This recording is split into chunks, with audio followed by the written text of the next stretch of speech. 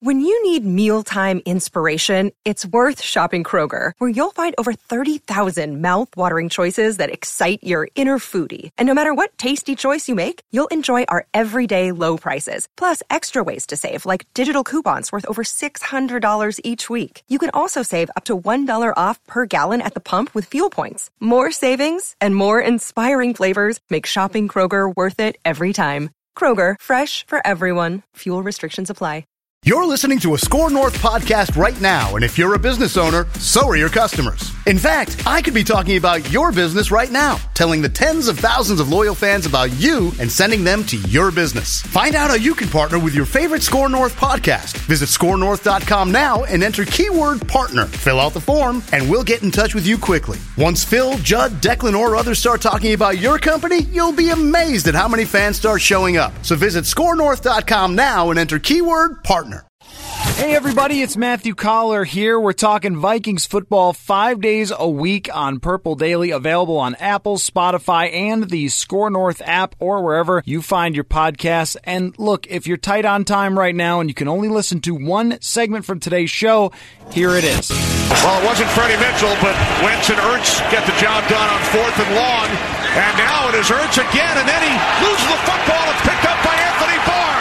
And Barr will take it back out close to midfield. And there's the first sack of the afternoon for Aaron Donald. That gives him 20 and a half on the year. He is 2 away from tying Michael Strahan's NFL single-season record. All right, welcome into Purple Daily. Matthew Collar, ESPN's Courtney Cronin. A lot on the show today. We're going to start off with my list of Vikings draft what-ifs in the Mike Zimmer era. And no, Courtney, I'm not letting you derail. This is where we are beginning. I'm not going any other direction. You're not going to get me back for the other day. And then at 2:30, I want to talk about two things that involve Tua Tagovailoa that are really interesting that are out there. We've got George Chahuri coming up at 3:30, and I have given you the reins to write some hot routes. And you know what, Courtney, I just looked them over, and I think you've done a pretty good job for your first swing at designing our hot routes. It's not my first swing, though. When Rami and I hosted the week that the sports world collapsed, when you went to Los Angeles, I wrote them for, I believe, 3 straight days. All right. Maybe you should go back and listen to those, and maybe you can take some advice. I'm sorry. I was pre the world falling apart, as you mentioned. I was just, enjoying a little vacation time. And then when I came back, all hell broke loose. So, correlation there? Yeah. You go on vacation, correlation. World falls apart? Definitely right. No, certainly it feels that way, I'm sure, with you and Rami hosting. But let's get to the list right off the bat here, because once again, we open the show another day where the Vikings haven't done anything, and I don't think that much will change until draft night. So we'll have a lot of fun conversations that we can have. And you did your list of potential draft mistakes, and I harassed you all the way through it about draft nihilism. So I fully expect you to give me the same type of I am locked and loaded. Hard time, and you can do that. So, Jonathan, why don't we get a little music here behind us for this top 5 list, and then we can discuss Vikings draft what-ifs. All right? So, I have 5, and all of them are what if they had drafted this guy over that guy. And Jonathan gave you a hint to the first one. What if, Courtney, the Vikings had drafted Aaron Donald instead of Anthony Barr? Well, we don't have the Sharif Floyd thing then, probably.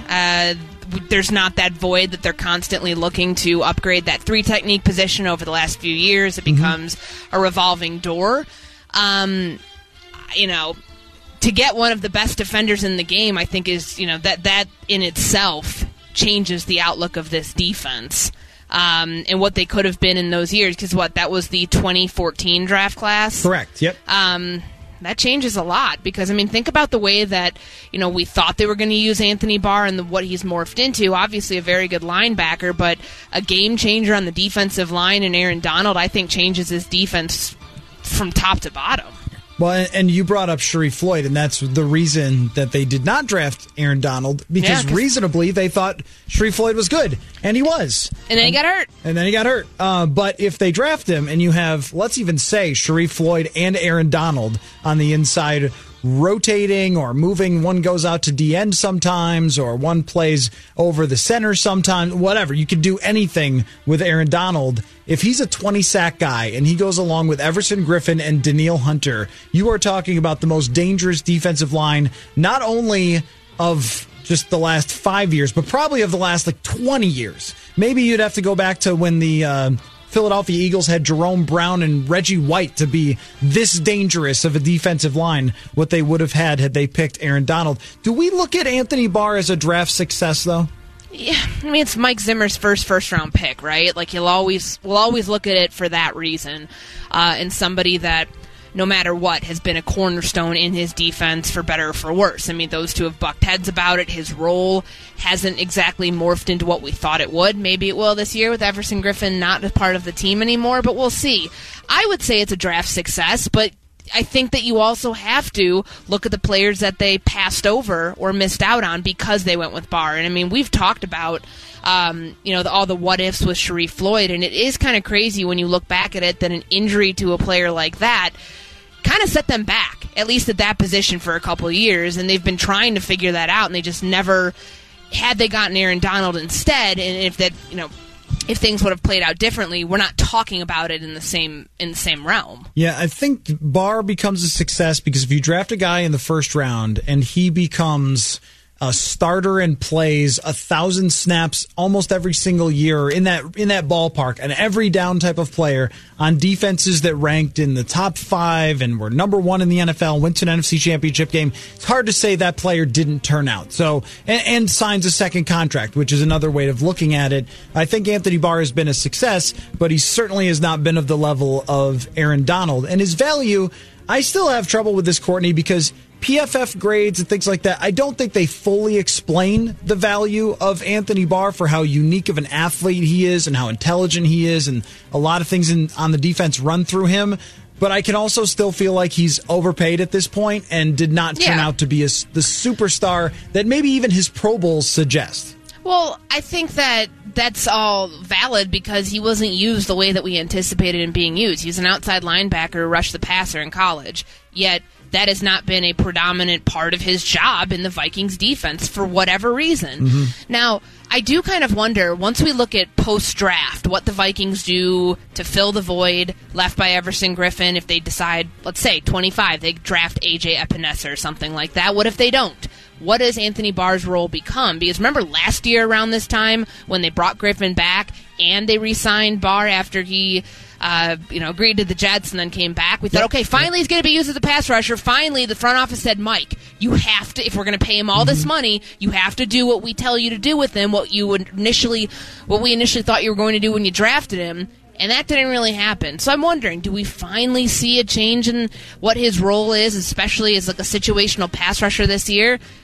I wonder, because Dom Capers and that 3-4 defense that he comes from and his philosophy, will he have an impact on Mike Zimmer in that realm of what Barr's role could become? Yeah, that's the only thing that gives hope to it. I think maybe he's used it in more pressure packages on first and second down, because I could see the amount that they blitz going way up with rookie corners that they're trying to protect and being a little more like boom or bust on defense, which is not what a Mike Zimmer defense has ever been. It's more of been blitz on third down or create unique pressures and zone blitzes and double A gaps on third down, but first and second is usually base. They usually don't do anything unique, and last year they were kind of a bend don't break type of defense. I wonder if this year that changes with more pressures from Anthony Barr, but I think we would say clearly Aaron Donald would have been a complete game changer and made them the most dangerous defense in the NFL. Anthony Barr has been a good player for quite a long time. Now, number 2 on the list, Michael Thomas instead of Laquan Treadwell. I know. I had to do it. It's got to be on this list.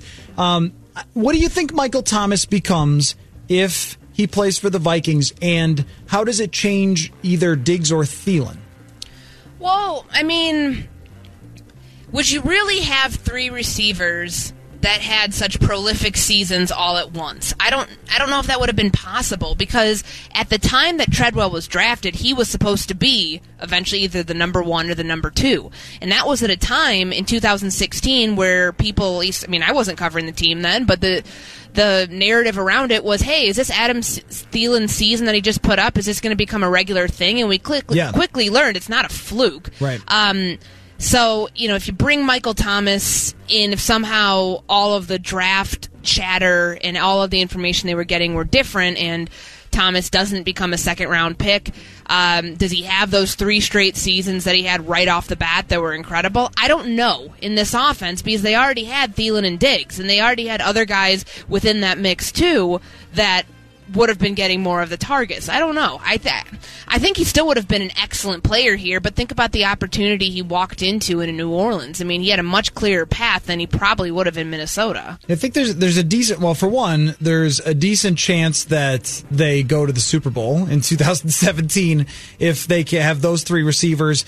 I think what would have happened is you would have had a Chris Carter, Randy Moss, Jake Reed situation, and the Moss is Thomas, the Carter is Diggs, and the Jake Reed of the program is probably Adam Thielen. And anybody who watched the Vikings from 1998 would tell you that, Jake Reed was still a highly effective receiver. It just that he wasn't getting 70 receptions anymore. He was getting more like 40. He was a true number 2. And look back at that year with Diggs, Cordero Patterson, and Adam Thielen. That's your starting 3. What happened? I would think that CP would have probably been the one who was kind of the odd man out there. Yes. And, I mean, it was already kind of trending that way anyways. But you have 2 near 1,000-yard receivers in both Thielen and Diggs. You're not going to have 3. Who takes the hit there? It's probably Thielen. Yeah, I think it's Thielen. He becomes the Jake Reed where he would still get big catches. It just wouldn't have been quite the amount of targets that he got. Obviously would not have been the targets, but I think if Michael Thomas emerges, they're looking at him as being that number 1 receiver, and then maybe Diggs becomes kind of the number 2. Number 3 on my list of the Vikings what ifs of the Mike Zimmer era in the draft is something that I was pounding this very weirdly shaped table about.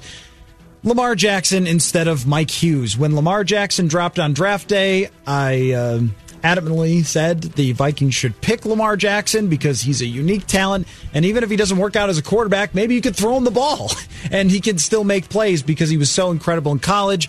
They decide to go instead with Mike Hughes, the corner, who we still don't really have a good feeling on, and Lamar Jackson has an MVP. So how does it play out for Lamar Jackson if the Vikings draft him instead of Mike Hughes? Well, Kirk Cousins doesn't have a contract extension right now. Correct. So that's number 1. Would there have been points in the 2018 season when they are essentially Super Bowl or bust that they pull Kirk Cousins and put in the rookie? Potentially. I mean, I can think of, Chicago. Seattle, perfect example of that. Seattle.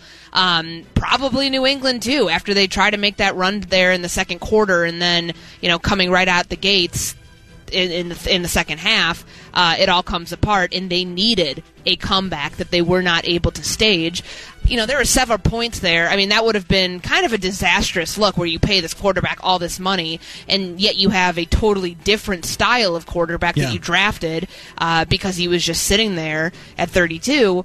I don't think it's if you could go back and do that, I'm sure that a lot of teams, including the Vikings, would definitely consider that move because then you already have... you could move on from Kirk Cousins a lot quicker if you did that. Yep. But, that's the hard one because they needed a cornerback at that time.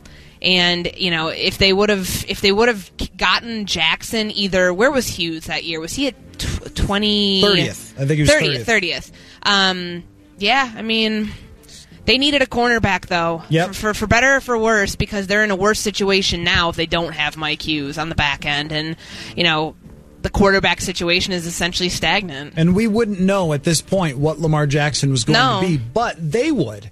They would know in terms of seeing him through training camp and seeing him behind the scenes and knowing his intelligence, his work ethic, all those things that have helped him improve to be a great quarterback in the NFL last year. They would have seen that all behind the scenes and probably been ready to turn it over to Lamar Jackson. And this is the thing about the draft where you should always try to be looking 2 years out and saying, well, what if this pays off down the road for us instead of right now? And that's where you draft a center at 18. And I wasn't against a corner at 30. A corner is a good pick in the first round, even if you're set at corner, because you never know who's going to get hurt or how it's going to play out in the future. But if you're looking at somebody, now how it looks a few years later, Lamar Jackson is the what if he was the Vikings' next franchise quarterback, and then they would still have him on the rookie deal. They would have him under control for a fifth-year option, and then be spending like crazy at the next offseason. They wouldn't have had the same situation. I mean, yes, they would have. If you're looking at it from this year, because Kirk had, the 3-year fully guaranteed deal, they still would have had that extremely high cap hit and probably would have been less active in free agency. It'd be next year, right? It'd be next year. Yeah. So you would truly be conceding that unless you were going to make that switch right now, that this year would be a rebuild. But I have a hard time thinking about that now as you do talk about like planning for 2 years out. Does that mean if Jalen Hurts is still there in the second or third round, I've always been still very think much they take a quarterback? Yeah, why not? Like, at some point you have to have a contingency plan. Yes, you did give yourself another 2-year window, the 2-year extension that is with Kirk Cousins, but you still haven't come up with a contingency plan, unless the contingency plan is to ride it out and people lose jobs eventually and they just blow it up, which is what signs are pointing towards, because they don't have a contingency plan at quarterback. Yeah, and I think that signing Kirk Cousins, even when they did, sort of told you that they were put in a position in part by his contract where they were desperate for cap space, so they had to sign him to an extension, and that there isn't a plan going forward because their backups have been Sean Mannion and Trevor Siemian, so it isn't somebody to turn it over to. In this situation, the entire franchise would still feel like it was in good shape going forward, even if you were moving on from Cousins, because Jackson would be so exciting. The downside, I'm sure, for the team would have been during all those struggles with Cousins, people would have desperately wanted Lamar Jackson to play, and in some cases wouldn't have been wrong. I mean, who would have been surprised if he had come off the bench in a game where Kirk just didn't have it and played well? We don't do that in the NFL anymore, but if you had someone like Lamar, maybe you would have. No, I mean, you think about those games that they absolutely had to win coming out of that bye week in 2018. Chicago being one of them, New England being the other one, Seattle absolutely. That's all. I think that's all relative at this point, but I could definitely have seen him, because that probably. I mean, think about the offensive coordinator at that time too. Because of the mess that they were in with Kirk Cousins and obviously the bucking of heads between John DeFilippo and Mike Zimmer, who's to say DeFilippo's not just going to hand the keys at that point over to Lamar Jackson and be like, save my job too. Right, yeah. No, that's a good point. In Seattle specifically was the most what is going on with Kirk type of moment. And then even this last year with against Green Bay. It just, you clearly could not make any plays because the offensive line was getting dominated, and that's where a guy like Lamar Jackson might have been able to step in. It would be a very different world had they done that. And last point on it is, many times that you look back and say, on draft night, someone got criticized for taking a quarterback here, there, or wherever. It ends up working out. Not every time, but a lot of times. Russell Wilson in the third round. What are they doing? They just signed Matt Flynn. They've got their quarterback, right? And then, you never know. Kirk Cousins is one of those guys. Why would they draft another quarterback when they have RG3? So anyway, it's always going to be a what if for the Vikings there. That's number 3. Number 4 on my list is Marquise Brown instead of Garrett Bradbury, because the Vikings now don't have Stephon Diggs anymore. And you already knew at that point he wasn't happy, and that makes you wonder even more why you waited till the 7th round to draft receivers if you already had the sense that things were not going in a good direction with Diggs. Yeah, because they would have known back then, because, OTAs, he didn't show up that was April. Correct me if I'm wrong, right? Or was that May after the draft? Well, neither here nor there. They knew he wasn't happy. Yes. And the writing was on the wall very early on. I have a hard time with this one just because it would have been a disaster had they not drafted an offensive lineman right away last year. I feel like they put themselves and their backs against the wall because of what they did the year before in drafting Mike Hughes and not getting a Will Hernandez, getting somebody else. But do you mean a disaster in terms of being criticized on draft night? Okay. Perception, absolutely. And it probably wouldn't have played out. I mean, think about... yes, the offensive philosophy changed, and they ran so much play action, and they probably could have done that had it still been Pat Elflein at center and Riley Reiff at left tackle and Brian O'Neill at right tackle and whoever else you would have had to. I mean, you still would have had Josh Klein. You would have probably put Dakota Dozier at left or right guard, whatever. Would the offensive line have been any better? No. No difference at all. But to me, the Garrett Bradbury pick, for whatever you believe in, whether an offensive lineman like that can be a plug-and-play starter, that is a 2 to 3 year pick. That is something that they were expecting. Yeah, it's probably not going to be great when you have to go up against Grady Jarrett and Akeem Hicks. Yep. Your first season, you're going to get mauled. But that, to me, is something where they're looking down the line, too, because they knew all the draft rhetoric about him, that he might be a little too small right now to play the position. So, were they to me, they had there was no other option for them than to draft an offensive lineman in the first round. Yeah, I couldn't have seen it any other way. I mean, Marquise Brown would have been great, but I just don't think that was ever really a realistic option for them at 18 last year. I think the problem that I have with it is, a couple of fold. One, Andre Dillard, a left tackle, is there, and that's just more valuable than a center. The other part of it is if you were trying to fill a position right away, then sign someone, because as you mentioned, that somebody with what money? Well, with a center, how much money do you need to get some veteran that can be one of the worst in the league? Which is what Garrett Bradbury was last year.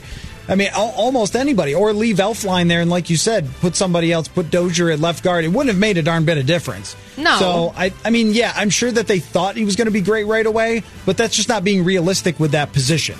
So no, I agree with that. I think that, like you and I have talked about, unless you're drafting an offensive lineman in the top 10, it's hard to believe that someone at 18 is going to be ready right away. Already when you know the concerns that he is a prototypical zone scheme blocker, and he's probably going to be a little bit undersized because he's more athletic. Right. So he has big steps to take to even prove that was a good draft pick at this point. But I was thinking more of along the Diggs angle of you didn't draft any receivers in that draft, and you knew he was unhappy. So the number 5 on my list. Well, they did in the 7th round.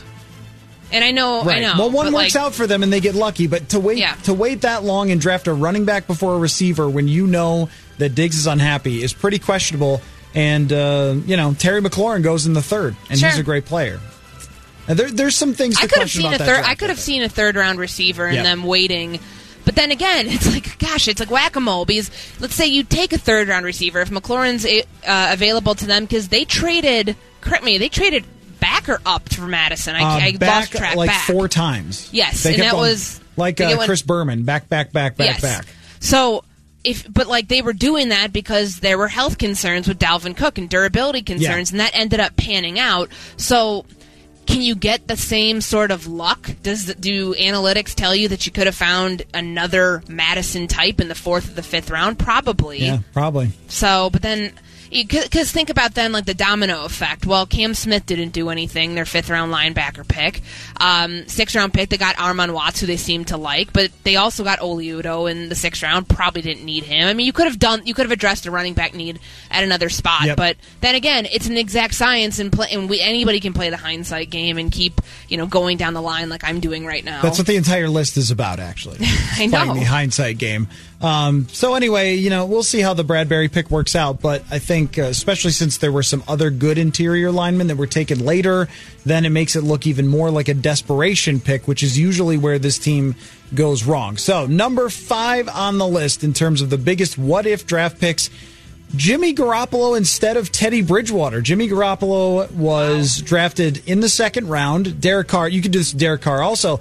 Bridgewater is a great pick, but he gets hurt. If Jimmy Garoppolo is their quarterback and they have continuity with him through the entire Mike Zimmer era, and he's turned out to be a quarterback who could take a team to the Super Bowl and have them ahead in the 4th quarter, I wonder if the Vikings do make a Super Bowl with Jimmy Garoppolo at some point along the way if they had drafted him instead of Teddy Bridgewater. Again, acknowledging Teddy was a good pick, but Jimmy would have stayed healthy.